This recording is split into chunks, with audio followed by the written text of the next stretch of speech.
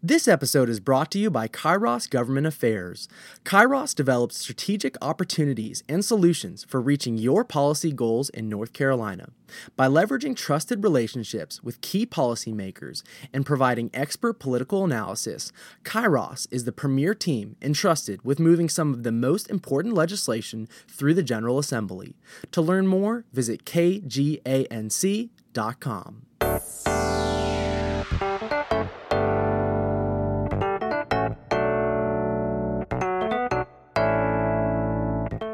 Hello, and welcome to the Squeaky Clean Energy Podcast, brought to you by North Carolina Sustainable Energy Association. I'm your host, Ben Stockdale.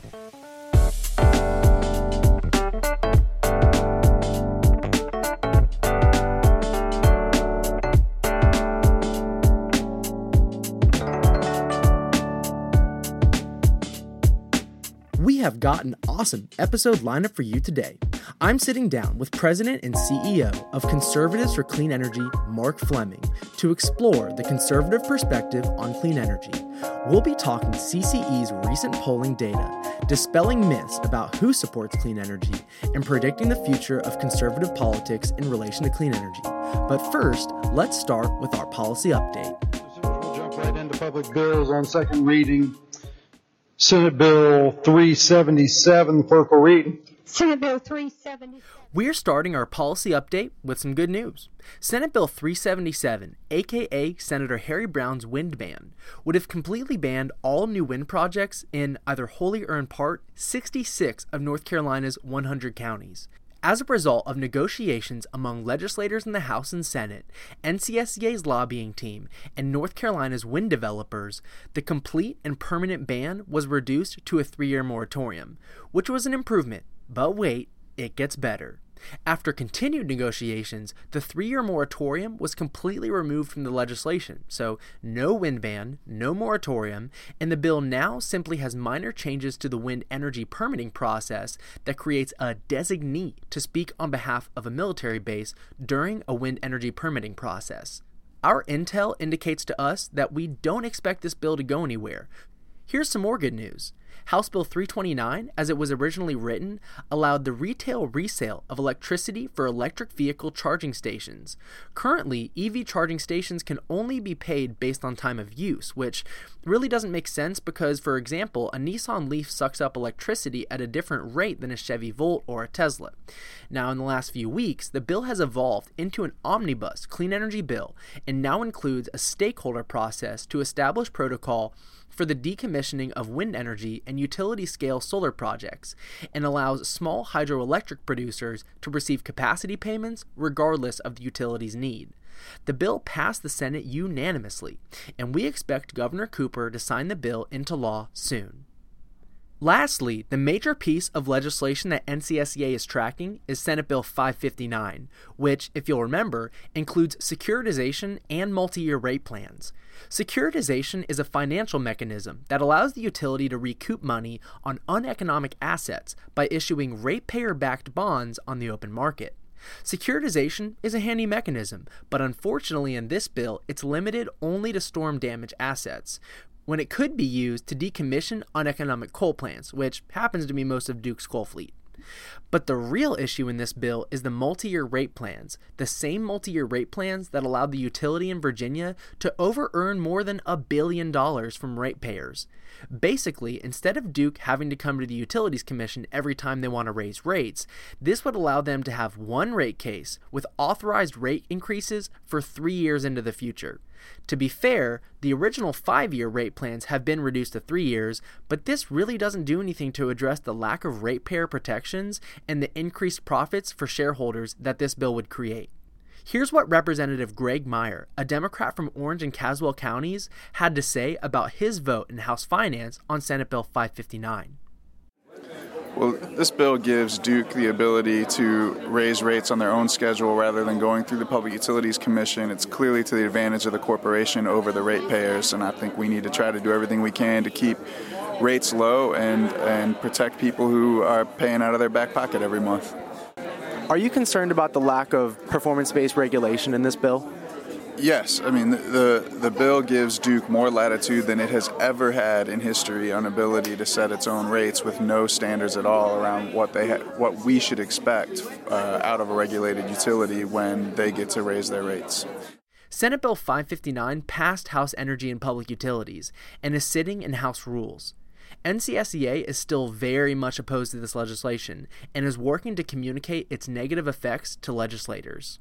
There are more pieces of legislation that NCSEA is tracking, so to see our full weekly policy update, which includes full coverage of the budget negotiations, you can become an NCSEA business member by visiting us online at energync.org. Clean energy. Clean energy. Our guest today currently serves as president and CEO of Conservatives for Clean Energy, a Raleigh, NC-based organization that works to educate opinion leaders on the benefits of clean energy initiatives. Previously, he served as district director for Congressman Patrick McHenry, overseeing district operations in a 7-county district in western North Carolina. He has an impressive record of leadership in business, government, and political sectors.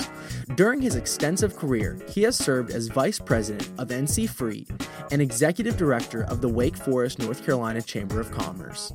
He has served on the board of regents for the U.S. Chamber of Commerce's Institute for Organizational Management and has served on the board of directors for both the Carolinas Association of Chamber of Commerce Executives and the Association Executives of North Carolina. We are so happy to have him on the show today. So friends of the pod, let's give a squeaky clean welcome to today's guest, Mark Fleming. Mark, welcome to the show.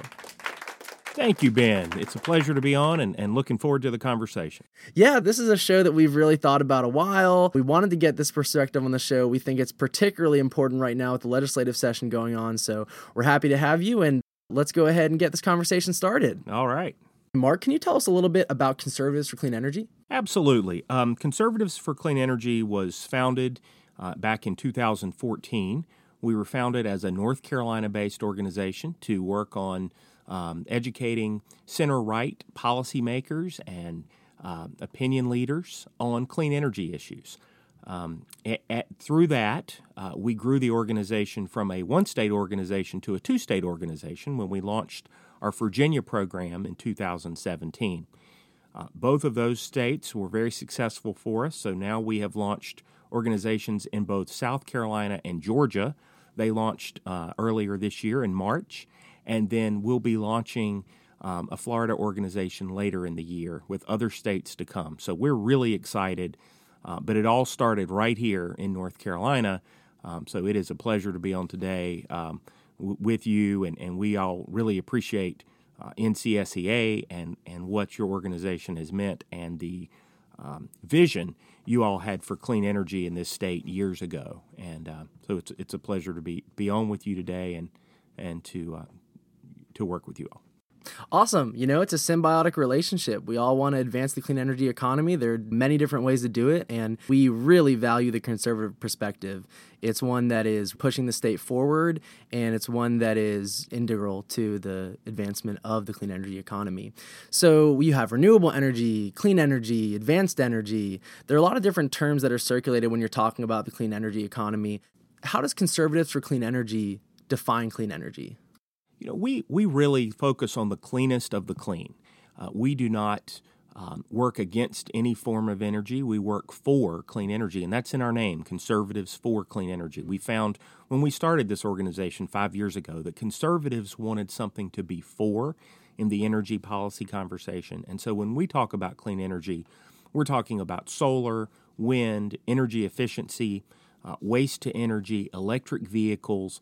All of those, conversations are in our bailiwick, if you will, as Conservatives for Clean Energy. But we are, really dedicated, and our mission is to be for things rather than against any form of energy.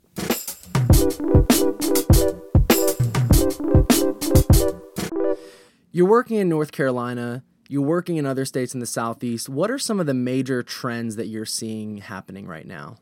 I'm seeing, it's far different than when we launched this 5 years ago. Much more openness on the conservative side to clean energy, supporting clean energy. We've seen it in states like Virginia. We're seeing it in Georgia right now with their Public Service Commission, an all-Republican PSC in Georgia really leading the charge on clean energy in that state. Wow. We saw it in South Carolina with the passage of the Energy Freedom Act, which eliminated their net metering cap and is going to mean a lot for rooftop solar and for consumer choice in South Carolina. So, each of our states, they're all regulated monopoly utility states, but in each of those states, the policy advances are a little different. But still, we're seeing that, and we're seeing a greater, and the technology is changing. As the price of wind and solar has dropped significantly over the last just 2 or 3 years, we're seeing more and more that it becomes not an environmental conversation, but a cost and an economic decision to move into some of these clean energy options. So I think the future looks bright. The opportunities in the Southeast, you look at a state like Florida, the Sunshine State, what an opportunity to really build on clean energy in a state like that. And we're seeing that all throughout the Southeast. We at NCSEA know that conservatives like clean energy, but we also know that many people really do assume that only one group or party supports clean energy. So is clean energy a partisan issue? I think 10 years ago it was. Back in maybe the early days of the Obama administration, I think that it became that. But the last few years, we've seen great strides in support really across the board due, again, to the cost-competitive nature of these clean energy technologies that, frankly, didn't exist 10 years ago. 10 years ago, if you were a clean energy supporter, you were driven largely by the environmental message. You were driven because you wanted to do something that positively impacted the environment. What we've seen in the last few years is it's not environmental, it's economic, and it's driven by those factors. And so, I think that's why you've seen such support on the right building. A state like North Carolina, we have so many champions in our state house. Someone like who are some of those champions? Someone like Representative John Zoka, who has been just the go-to guy, go-to legislator, on not just clean energy, but on energy issues. People, and then in the state Senate, we have seen growth. Some of the newer state senators, their strong support for clean energy. Senator Bob Steinberg, who served in our state house and is now in our state Senate. Senator Vicky Sawyer. Senator Vicky Sawyer is outstanding on our clean energy issues. Others like Senator Todd Johnson. We're seeing a new group in our state Senate that these folks are extremely open to supporting clean energy. Now, we have to go out and make our case as clean energy supporters to them, but much more receptive. And we look to our neighbor to the south, South Carolina.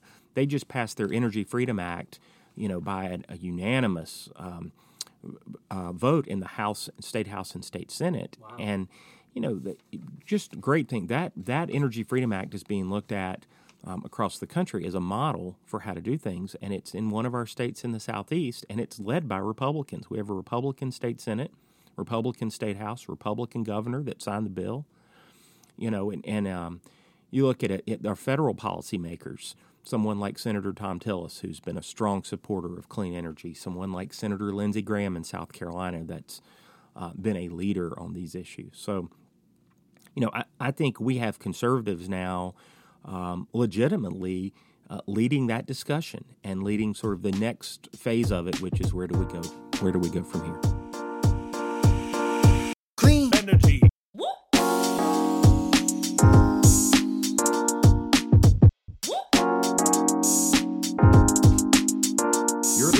You're listening to the Squeaky Clean Energy Podcast.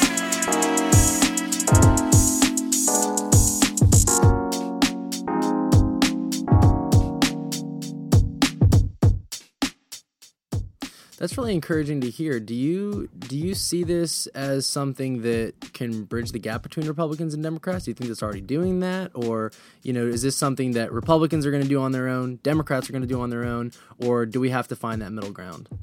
Yeah, that's a good question, and I don't know what the ultimate answer will be.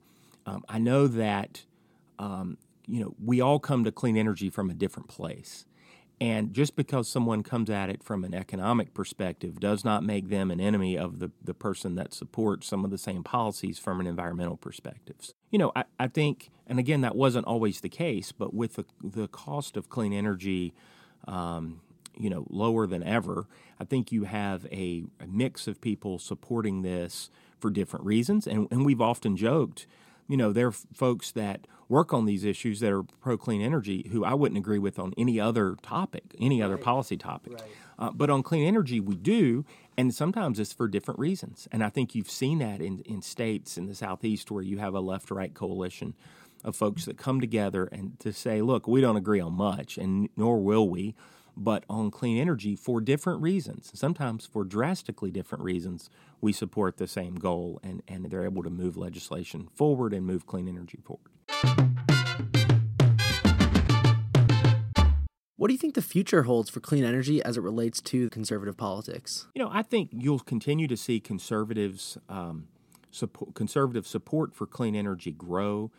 We're already seeing conservatives lead the charge, and frankly, to get anything done, in most of our states, it has to be bipartisan.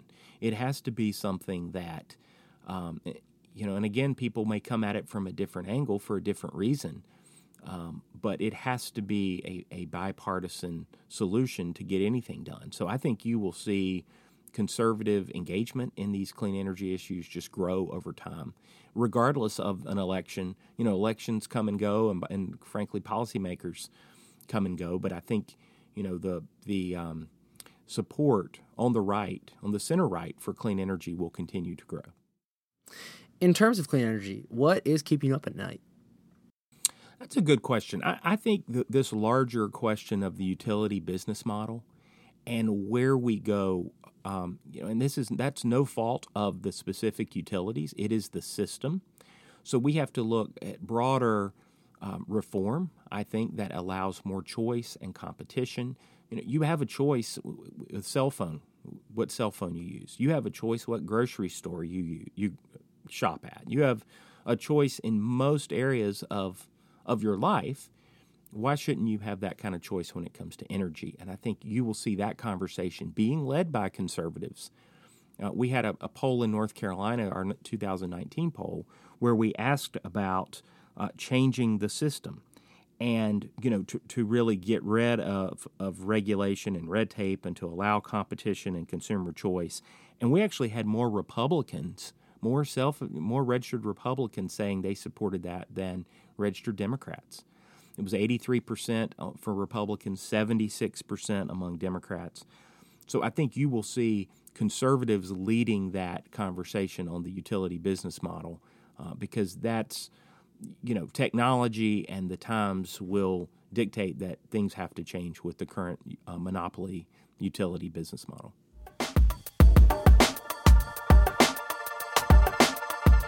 You mentioned it earlier, you just alluded to it, but the recent poll that Conservatives for Clean Energy came out with, it's called Emerging Energy Issues and North Carolina Trends, and it is a great poll that really covers the gamut of the conservative perspective on clean energy, relates Democrat and Republican perspectives. Can you just give us a few of those key takeaways from the poll? Yeah, absolutely. This is our 5th year in North Carolina doing this, so we now have 5-year trend data on support among all voters. We do a 600 registered or likely voter sample size. So we're not just surveying individuals. We're not just surveying registered voters. We're surveying likely voters. So these are the folks that decide who the policymakers are every 2 years in our state.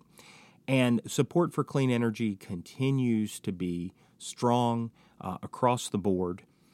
We found this year in our poll 85% overall support for a question about legislators who support clean energy policies like solar, wind, waste to energy. We've asked that same question the same way for the last 5 years, and it's only grown in support through the years. And it's bipartisan. We have 81% of registered unaffiliated voters, which is the fastest segment of the voting population in North Carolina. 81% of unaffiliated voters say they would be more likely to support a legislator or candidate who supports clean energy policy.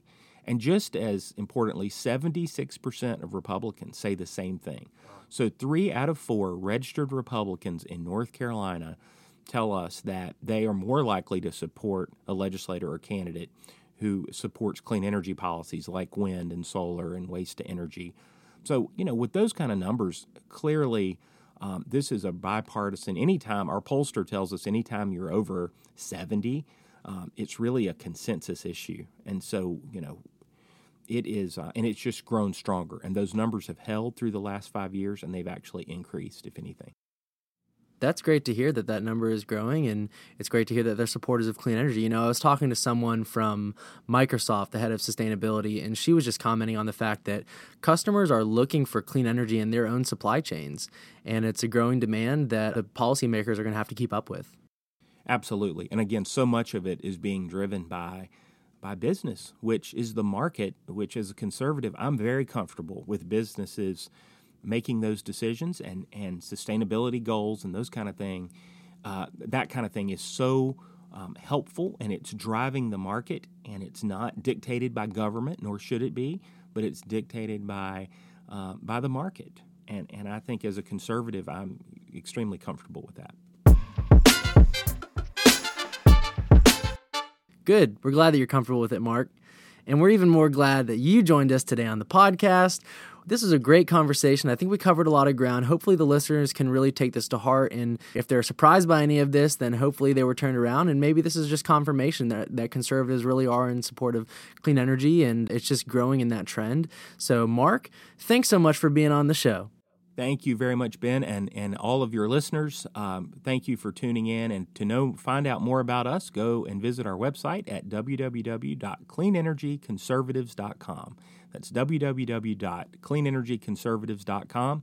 Ben, thanks for having me on today. You're so welcome, Mark. Thanks for being with us. And if you'd like to go follow Conservatives for Clean Energy on Twitter, you can find them at CCE_NC on Twitter. Mark, besides Conservatives for Clean Energy, what's the one person or group that everyone on this show needs to go follow?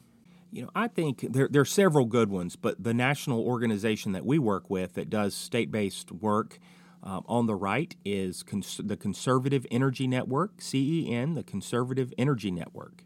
Great, and their Twitter handle is CONSENERGY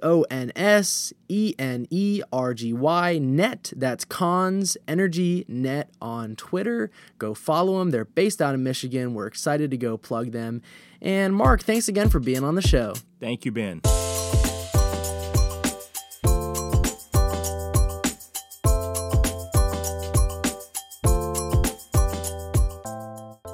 We want to thank this show's sponsor again, Kairos Government Affairs. If you want the premier team to develop strategic opportunities and solutions for reaching your policy goals in North Carolina, you need the team at Kairos Government Affairs. To learn more about Kairos, visit kganc.com. And there you have it, folks, the Squeaky Clean Energy Podcast, delivering the latest in clean energy right to your ears. Got questions? Shoot me an email at squeakyclean@energync.org and visit our website to fill out our survey so that we can learn more about what you want to see covered on Squeaky Clean. Stay tuned for the next episode as we take Squeaky Clean to the mountains of Asheville and talk with the campaign coordinator of the Blue Horizons Project, Sophie Molinax. Thanks again for tuning in and have a great day.